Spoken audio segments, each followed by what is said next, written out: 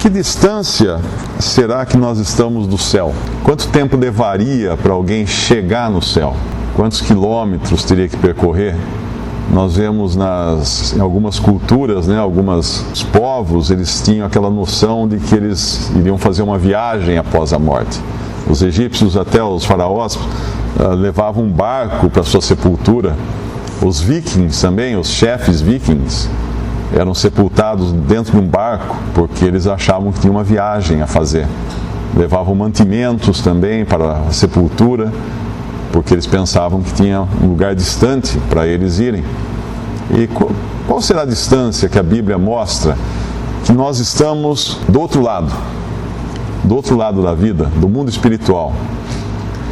Na Bíblia tem algumas dicas de que distância nós estamos. Em 2 Reis, no segundo livro dos Reis, lá no Antigo Testamento, nós temos uma passagem que ela é bem impressionante. 2 Reis, capítulo 6.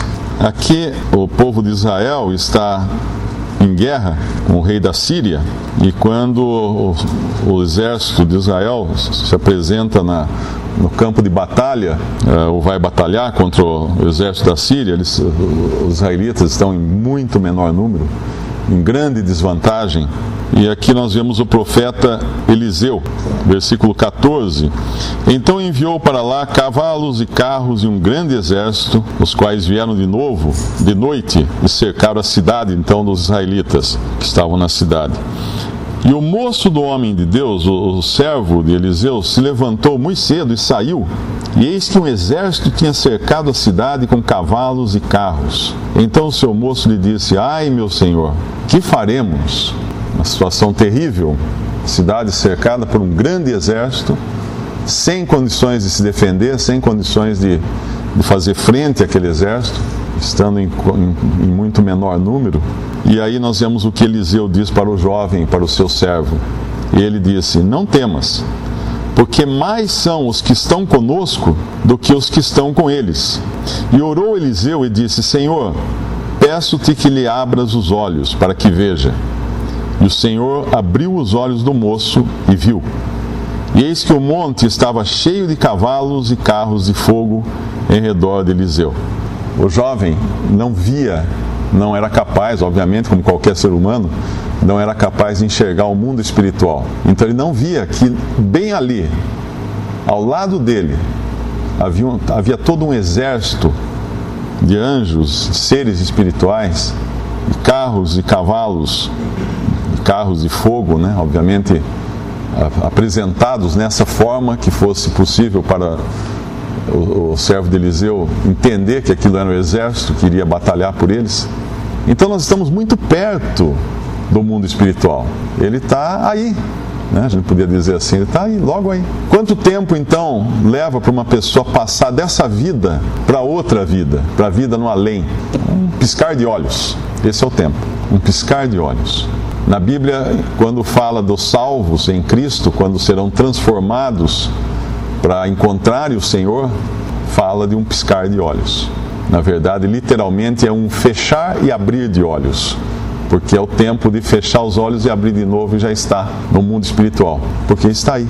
Isso devia nos fazer um pouquinho mais solenes e preocupados com a condição espiritual de cada um, porque nós nascemos nesse mundo e todos nós sabemos que nós não ficamos aqui.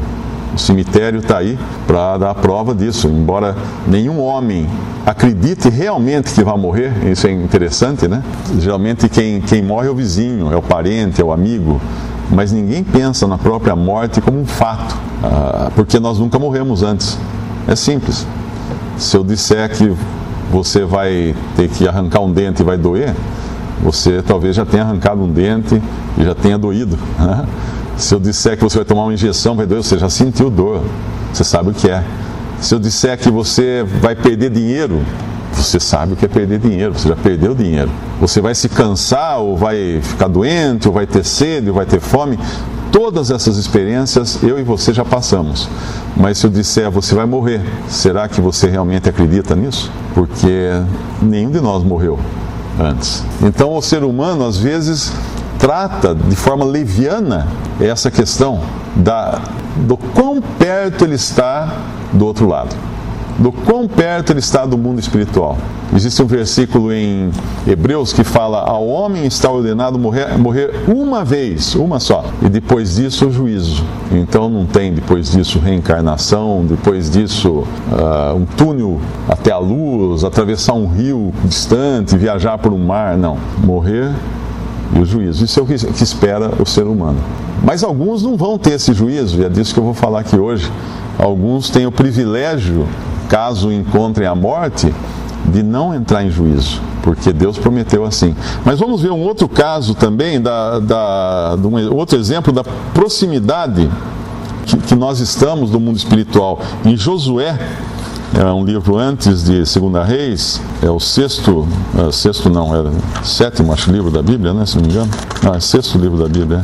É Josué, capítulo 5, versículo 13. E sucedeu que, estando Josué ao pé de Jericó, cidade de Jericó, levantou os seus olhos e olhou, e eis que se pôs em pé diante dele um homem, que tinha na mão uma espada nua. E chegou-se Josué a ele e disse-lhe: és tu dos nossos ou dos nossos inimigos? E disse ele: não, mas venho agora como príncipe do exército do Senhor. Então Josué se prostrou sobre o seu rosto na terra e o adorou e disse-lhe: que diz meu senhor ao seu servo? Então disse o príncipe do exército do Senhor a Josué: descalça os sapatos de teus pés, porque o lugar em que estás é santo. E fez Josué assim. Josué estava num lugar na terra, mas na presença de um ser celestial. E aquele lugar se tornava especial então. Uma vez isso aconteceu também com Moisés. Moisés teve um encontro com Deus. Ele viu um arbusto que se queimava, mas não se consumia. Ele foi examinar o que era e Deus estava ali. E falou para ele a mesma coisa: tira as tuas sandálias, porque o lugar em que estás é santo. Quão próximo está o mundo espiritual desse mundo que nós conseguimos enxergar com esses olhos muito deficientes, muito limitados. Porque foi preciso que Deus abrisse os olhos do servo de Josué para que ele enxergasse uma coisa um pouco maior. Mas um outro exemplo também está em Gênesis, capítulo 28, versículo 10. E partiu, pois, Jacó de Berseba e foi-se a Harã e chegou a um lugar onde passou a noite, porque já o sol era posto. E tomou uma das pedras daquele lugar e a pôs por sua cabeceira e deitou-se naquele lugar e sonhou. E eis uma escada era posta na terra, cujo topo tocava nos céus. E eis que os anjos de Deus subiam e desciam por ela. E eis que o Senhor estava em cima dela e disse: eu sou o Senhor, o Deus de Abraão, teu pai, e o Deus de Isaque. Esta terra em que estás deitado te darei a ti e a tua semente. E a tua semente será como o pó da terra, estender-se-á ao ocidente, ao oriente, ao norte, ao sul. E em ti e na tua semente serão benditas todas as famílias da terra. E eis que estou contigo e te guardarei por onde quer que fores, e te farei tornar a esta terra, porque te não deixarei até que te haja feito o que te tenho dito. Acordado, pois, Jacó do seu sono, disse: na verdade o Senhor está neste lugar e eu não sabia. E temeu, e disse: quão terrível é este lugar! Este não é outro lugar senão a casa de Deus, e esta é a porta dos céus. Jacó, na verdade, teve uma visão do mundo espiritual e estava perto. Tão perto que tinha até uma ligação. Uma escada posta na terra, cujo topo tocava nos céus. Mas ele não via gente subindo na escada, ele via anjos descendo e subindo, seres espirituais trafegando por essa escada. Mais uma passagem no profeta Isaías, capítulo 6. Isaías, o livro do profeta Isaías, capítulo 6, versículo 1. No ano em que morreu o rei Uzias, eu vi ao Senhor assentado sobre um alto e sublime trono, e o seu séquito enchia o templo. Então agora Isaías está tendo uma visão do outro lado, uma visão dos céus, e ele vê o Senhor assentado sobre um alto e sublime trono, e o seu séquito, os anjos ao redor, tudo enchendo um templo. Ele viu um templo, ele viu um espaço, um lugar no mundo espiritual. Os serafins formam uma classe de anjos. Os serafins estavam acima dele, cada um tinha 6 asas, com 2 cobriam os seus rostos, e com 2 cobriam os seus pés, e com 2 voavam. E clamavam uns para os outros, dizendo: Santo, Santo, Santo é o Senhor dos exércitos. Toda a terra está cheia da sua glória. E os umbrais das portas se moveram com a voz do que clamava, e a casa se encheu de fumo, de fumaça. Então disse eu: ai de mim, que vou perecendo, porque eu sou um homem de lábios impuros, e habito no meio de um povo de impuros lábios. Os meus olhos viram o Rei, o Senhor dos exércitos. Nessa visão, Isaías entende algo mais. A visão é tão grandiosa. Deus é tão santo.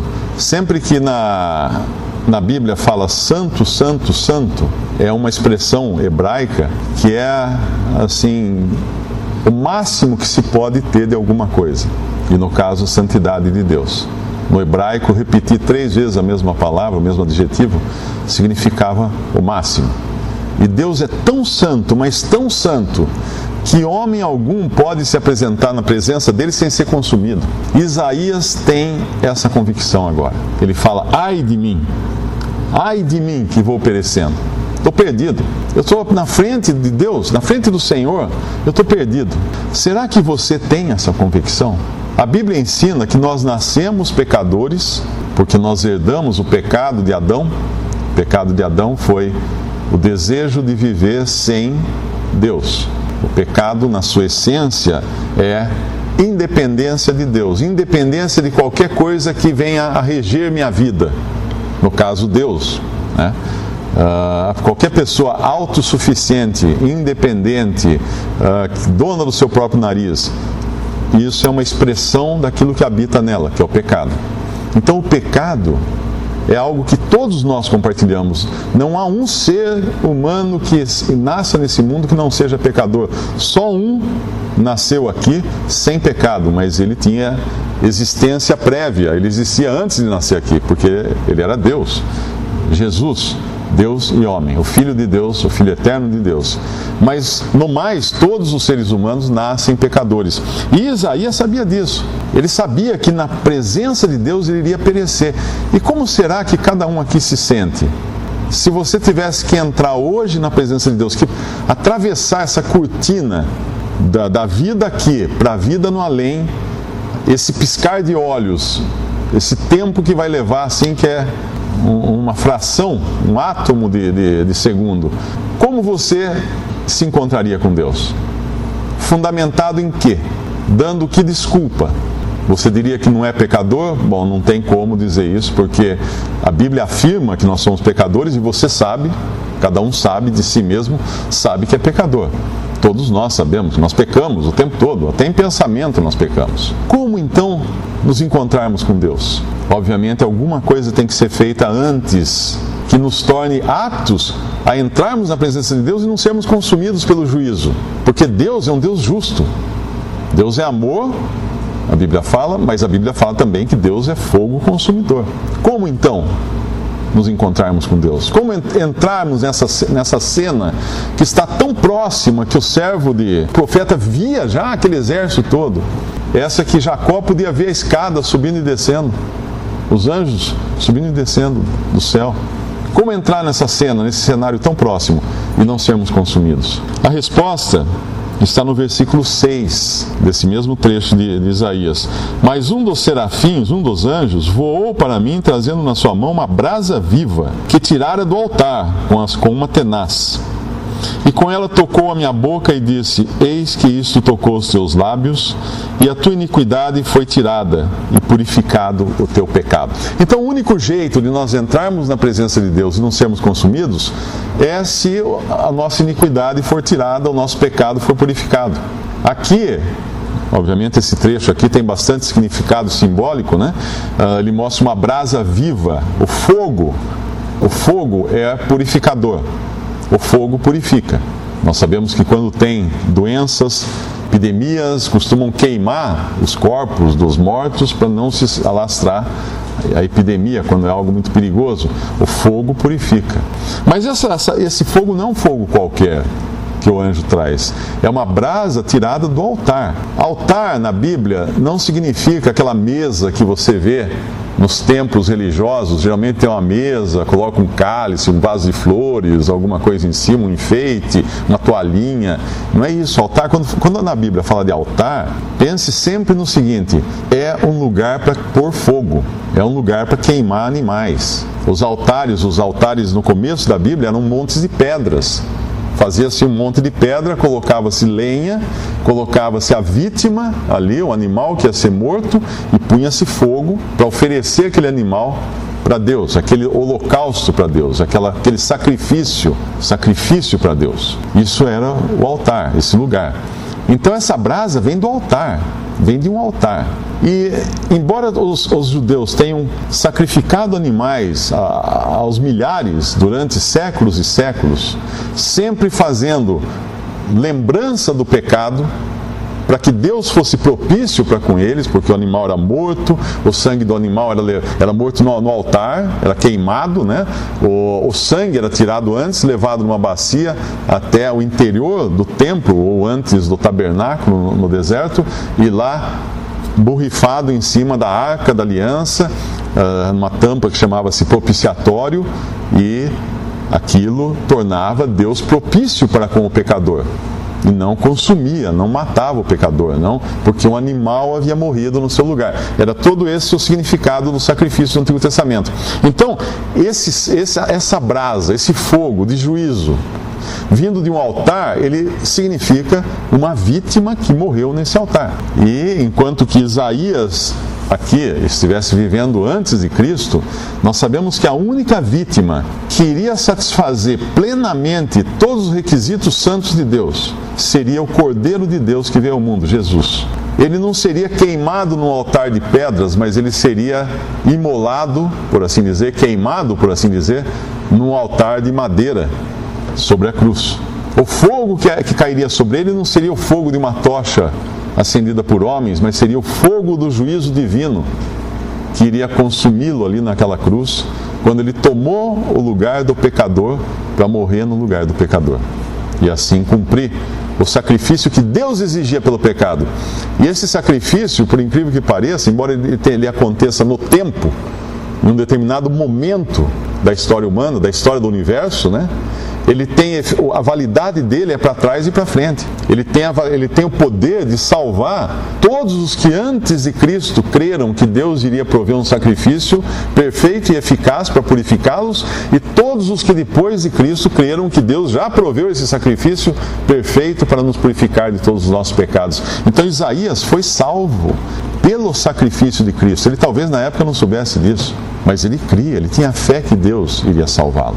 E o meio que Deus usou foi esse sacrifício, que ele é eterno. O valor dele é eterno. O dia que não existir mais tempo, porque um dia vai acabar o tempo, né? Vai voltar, entraremos de novo na eternidade. A eternidade veio quando toda a matéria foi criada, Deus criou o tempo também, criou o seu universo. Chega um momento em que a matéria é destruída, a Terra vai ser destruída por fogo e tudo mais. Termina também o tempo. O próprio Einstein previu isso, que seria impossível existir matéria sem tempo e tempo sem matéria.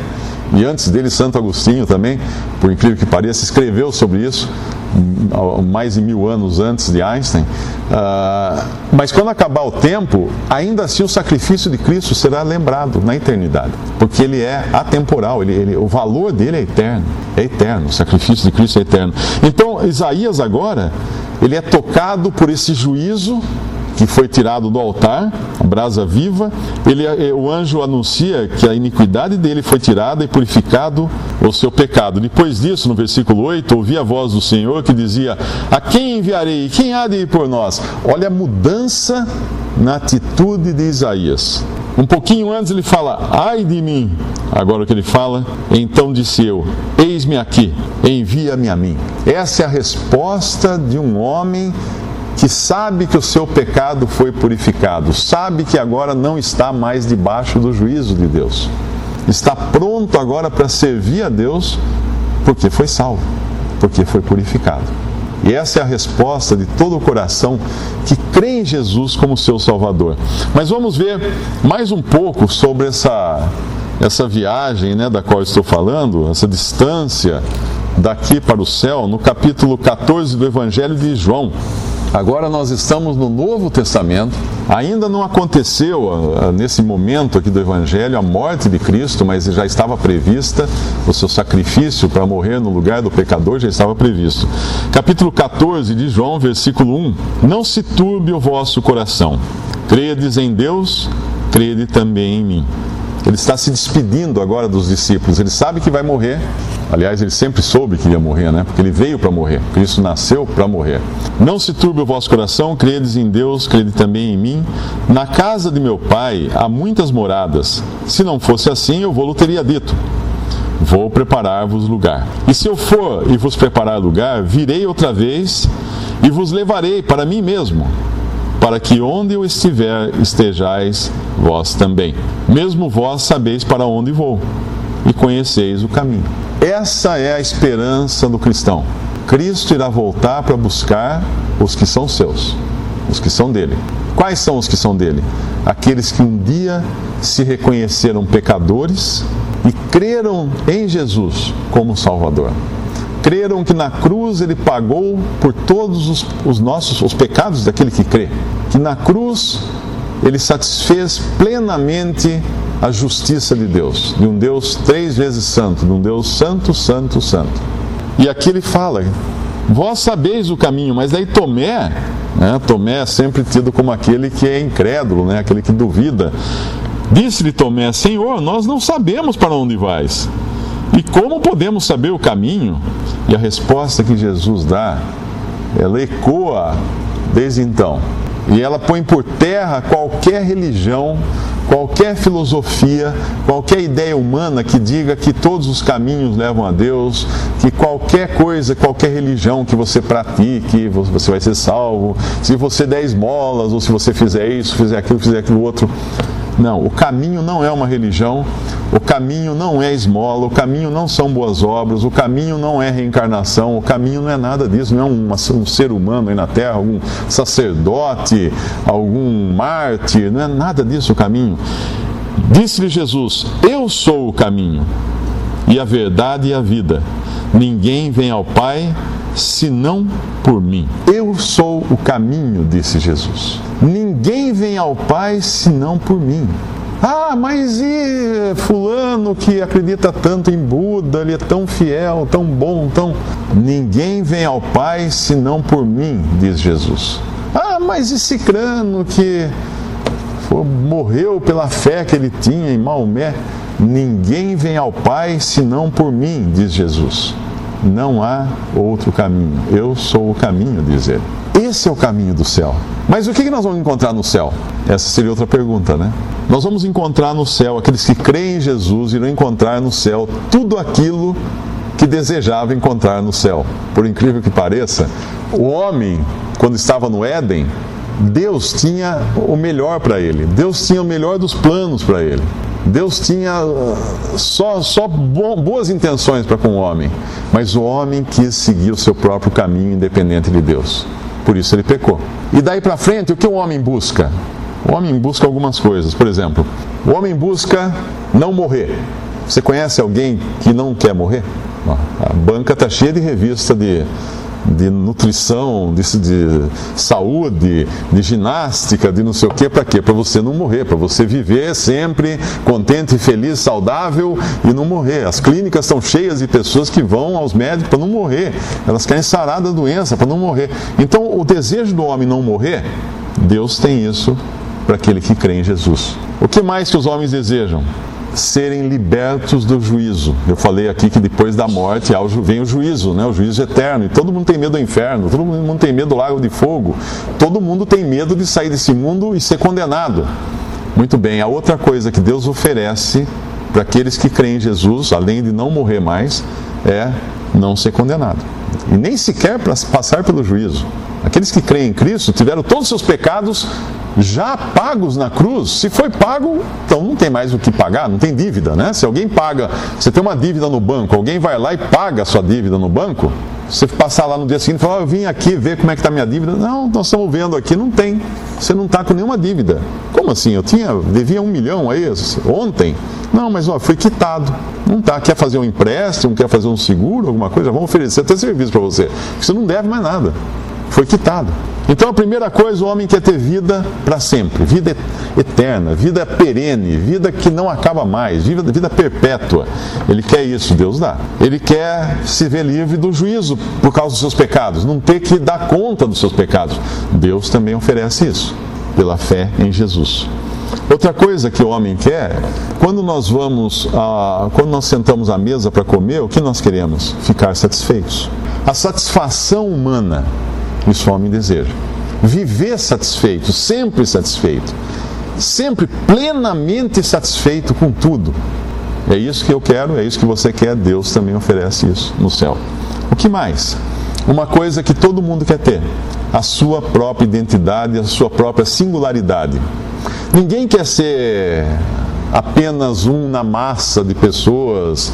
Todo mundo quer ser reconhecido por alguma coisa, né? Todo mundo quer falar, eu sou fulano, eu sou conhecido, eu tenho isso, tenho aquilo. Todo mundo tem esse desejo de identificação, mas de singularidade. Nós temos uma impressão digital que não pode ser repetida. Nós somos seres singulares e eu quero manter isso para sempre. Algumas religiões falam que não, que você vai virar uma massa, né? Alguma coisa etérea e vai tudo virar uma coisa só e tal. Mas Deus oferece isso também, a sua personalidade para sempre, singularidade, obviamente livre de pecado, livre de todos os problemas que trazem nessa vida. Outra coisa que Deus oferece no céu é poder. E é interessante isso, nós pensarmos que todos nós desejamos ter algum tipo de poder, né? Algum tipo de domínio. Ainda que nós, às vezes, possamos usar mal disso, mas nós queremos ter alguma posição nesse mundo. E Deus oferece, por incrível que pareça, né? Pode até falar, mas isso aí está estranho falar uma coisa dessa, né? Está na Bíblia, é isso? Está na Bíblia. O que mais que Deus oferece? Ser visto na companhia de pessoas importantes. Todo mundo gosta disso, né? Tem lugares que às vezes você vai, tem fotos na parede, vai na casa de uma pessoa, está lá a pessoa do lado do presidente, do lado do governador, do lado de... né? E ele põe a foto, põe a moldura, porque foi uma oportunidade que ele esteve ao lado de um artista. Então ele bate a foto ao lado do artista, ele põe na moldura, põe no Facebook, né? Eu estava aqui junto com o artista fulano, né? Todo mundo se sente bem ao lado de alguém importante. Engraçado, Deus também promete isso para aqueles que creem em Jesus e vão para o céu. O que mais que ele promete? Ele promete fazer parte importantíssima nas coisas do céu. Será que Deus promete isso? E Ele promete o lugar mais elevado possível que um homem pudesse estar. Tudo isso Deus promete e nós vamos rapidamente ver essas promessas no livro de Apocalipse. No capítulo 2 do livro de Apocalipse, essas são 7 cartas que foram reveladas ao apóstolo João. Elas têm um sentido profético, elas são 7 cartas endereçadas a 7 igrejas. Igrejas eram congregações reunidas ao nome do Senhor Jesus na Ásia. São 7 nomes de cidades na Ásia. Elas têm uma aplicação, obviamente, histórica. Né? Existiram essas 7 igrejas. Elas têm também, essas cartas, uma aplicação profética. E elas são escritas sempre no plural para a igreja, para aquela assembleia de pessoas, mas existem promessas singulares em cada uma, e é dessas promessas que nós vamos tirar aqui uma ideia do que nós podemos esperar no céu. Primeiro, no capítulo 2, versículo 7, no meio do versículo diz assim: ao que vencer, dar-lhe-ei a comer da árvore da vida que está no meio do paraíso de Deus.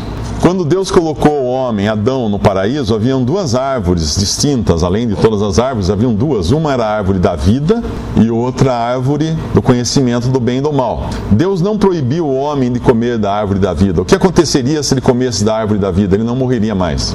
Ele viveria indefinidamente. E se comesse da árvore do conhecimento do bem e do mal, Deus falou, se comer dessa vai morrer. Não apenas fisicamente, ele ia morrer também espiritualmente. Ele ia ficar numa condição de morte espiritual. O homem foi justamente nessa árvore que Deus proibiu de comer, a árvore do conhecimento do bem e do mal. E aí o homem caiu em pecado e o resto da história é a história da humanidade. Mas agora Deus promete, ao que vencer, dar-lhe-ei a comer da árvore da vida que está no meio do paraíso de Deus. Quando o homem peca, ele é expulso do paraíso, porque Deus fala assim, não vamos deixar ele aqui, porque se ele comer da árvore da vida, ele vai viver para sempre assim, nessa condição de pecador. Deus, na sua misericórdia, isolou o homem da árvore da vida, para que ele não vivesse naquela condição para sempre. Deus não queria isso para o homem. E agora Deus oferece essa vida perene, essa vida constante no céu. Essa árvore da vida aparece também no futuro, no reino milenial de Cristo sobre a terra, mas esse é um outro assunto. Ela aparece no reino e as pessoas que comerem dessas folhas da árvore serão curadas das doenças. Mas aqui não é isso que promete, aqui promete o cerne da árvore, a própria vida para sempre. Depois, na outra carta, o que é prometido ao que vencer? No versículo 17, no meio do versículo, ao que vencer, essa é a carta à igreja de Pérgamo, a Esmirna, no versículo 10. Final do versículo 10, se fiel até a morte, dar-te-ei a coroa da vida, quem tem ouvidos, ouça o que o Espírito diz às igrejas. O que vencer não receberá o dano da segunda morte. O que é a segunda morte? A segunda morte é o juízo eterno. O juízo eterno de Deus também é chamado de segunda morte. Em outras passagens é descrito como ser lançado no lago de fogo, onde o bicho não morre, onde há gemidos e ranger de dentes. Ou seja, não é um lugar que realmente as coisas se acabem. É chamado de segunda morte, porque é um juízo. A morte é um juízo. A morte, morrer fisicamente, é uma consequência do pecado. É um dos juízos que Deus avisou que o homem receberia, um dos danos que ele avisou que o homem receberia por ter sido pecador, por ter pecado. Nós temos na sociedade, alguns países, a pena de morte. O que é? É o juízo por um crime muito ruim. Então o cara é penalizado a morrer, porque ele praticou o pior dos crimes, ele morre. É a pior das penas, é a pena de morte. Não existe uma pena pior. Então, na Bíblia, é chamado também de segunda morte a condenação eterna no lago de fogo. E aqui o que ele promete? O que vencer não receberá o dano da segunda morte. Ou seja, não haverá o juízo eterno para aquele que crê no Salvador Jesus. Depois da terceira carta a Pérgamo, mais uma promessa, no versículo 17. Ao que vencer, darei eu a comer do maná escondido. O maná foi aquilo que alimentou. O maná era algo que caiu, um alimento que caía do céu e alimentou o povo de Israel durante 40 anos na sua peregrinação no deserto. Aquilo era uma figura de Cristo. Cristo fala depois, mais nos evangelhos, eu sou o pão caído do céu. O pão que caiu do céu é Ele.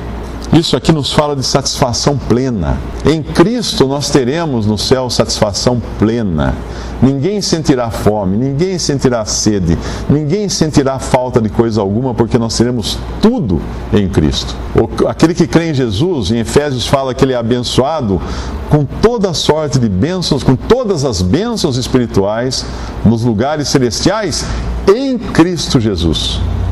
Essa é a promessa. Todas as bênçãos espirituais no céu em Cristo. Isso é posse, é propriedade daquele que crê em Jesus. E não só aqui fala desse maná escondido que vai receber, dar-lhe-ei uma pedra branca. Olha aqui a individualidade, a identidade, a singularidade daquele que crê em Jesus. Dar-lhe-ei uma pedra branca.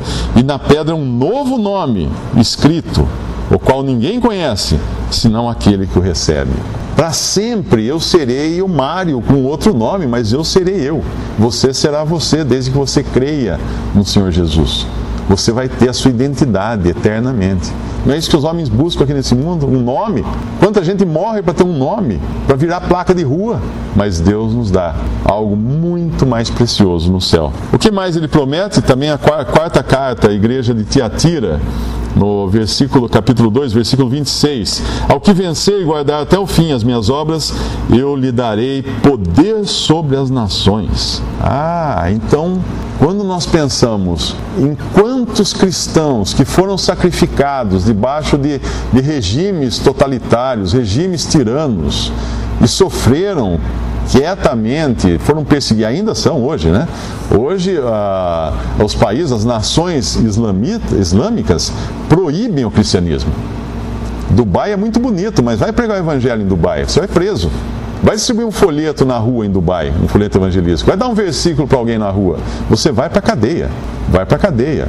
Não tem condições de você evangelizar em Dubai. A Arábia Saudita, uma potência, um país riquíssimo. As universidades da Arábia, a internet na Arábia Saudita é vigiada e censurada. Sites cristãos não são acessados lá. É proibido ser cristão nesse país. Dubai, tem outros que fazem corrida de automóvel, agora tem uma pista famosa aí também. Não tem uma igreja cristã, não tem um templo religioso cristão, não tem nada cristão nesse país. É lindo, maravilhoso, tudo é festa, shopping center, maravilhoso e tal, mas Cristo não entra ali, de jeito nenhum. Então os cristãos nesses países são oprimidos, são presos, são mortos, mas um dia isso se reverterá. Darei poder sobre as nações. Reinaremos com Cristo. Os que creem em Jesus reinarão com Cristo sobre as nações. As mesmas nações que um dia oprimiram, perseguiram cristãos, terão cristãos reinando sobre elas com Cristo. Essa é a promessa de Deus. A outra coisa aqui no capítulo 3 agora, mais uma promessa, versículo 4, final de versículo. Comigo andarão de branco, porque são dignas disso. O que vencer será vestido de vestes brancas, e de maneira nenhuma arriscarei o seu nome do livro da vida. E confessarei o seu nome diante de meu Pai e diante de seus anjos. Na promessa anterior, o cristão estará sobre as nações reinando com Cristo. Nessa promessa, o cristão é visto com Cristo, andando com Ele. Visto por quem? Por todas as hostes celestiais. Ele é visto pelas nações, ele é visto com Cristo pelas hostes celestiais. Que lugar de altíssimo privilégio esse, andar junto com Jesus, de branco. Nos fala de pureza, de justiça, né? Já pecados todos eliminados. E no metade do versículo 5, e confessarei o seu nome diante de meu Pai e diante dos seus anjos. Olha só que apresentação. O próprio Senhor Jesus nos apresentando ao Pai e aos seus anjos. Olha, esse aqui, eu salvei esse. Você será um desses, desde que creia em Jesus como seu Salvador. Qual outra promessa que ele dá no capítulo 3, versículo 12 agora? Como se não bastasse estar com... Como se não bastasse todos esses privilégios. Versículo 12. A quem vencer, eu farei coluna no templo do meu Deus. E dele nunca sairá, e escreverei sobre ele o nome do meu Deus. E o nome da cidade do meu Deus, a nova Jerusalém que desce do céu do meu Deus, e também o meu novo nome. Agora ele tem um certificado de propriedade. E não só isso, farei coluna no templo do meu Deus. Templo é o lugar de adoração. Coluna é uma parte vital de um templo. Se você derrubar uma coluna, o templo cai. O que é oferecido aqui é colocar cada cristão, numa parte vital de todo o sistema de adoração a Deus. Todos tendo ali o seu lugar de importância reconhecida por Deus, lugar de coluna, aquilo que firma uma construção. E finalmente, na carta à Laodiceia, como se não bastasse tantos privilégios elevadíssimos, nós vemos o ponto alto da promessa de Deus àquele que crê em Cristo. Versículo 21 do capítulo 3: Ao que vencer lhe concederei que se assente comigo no meu trono, assim como eu venci e me assentei com meu Pai no seu trono. Assentar-se com Cristo no seu trono, não existe nada mais elevado. Agora eu pergunto, por que alguém desprezaria um convite como esse que Jesus faz quando ele diz: Vinde a mim, todos vós que estáis cansados e sobrecarregados, e eu vos aliviarei. Tomai sobre vós o meu jugo, porque o meu fardo porque eu sou manso e humilde, meu fardo é leve. Por que alguém desprezaria isso? O que há para perder? Os pecados. Sim, isso você perde todos, mas ganha a vida eterna e ganha esse lugar de privilégio altíssimo, elevadíssimo, na presença de Deus, na presença de Cristo. Podemos cantar um hino?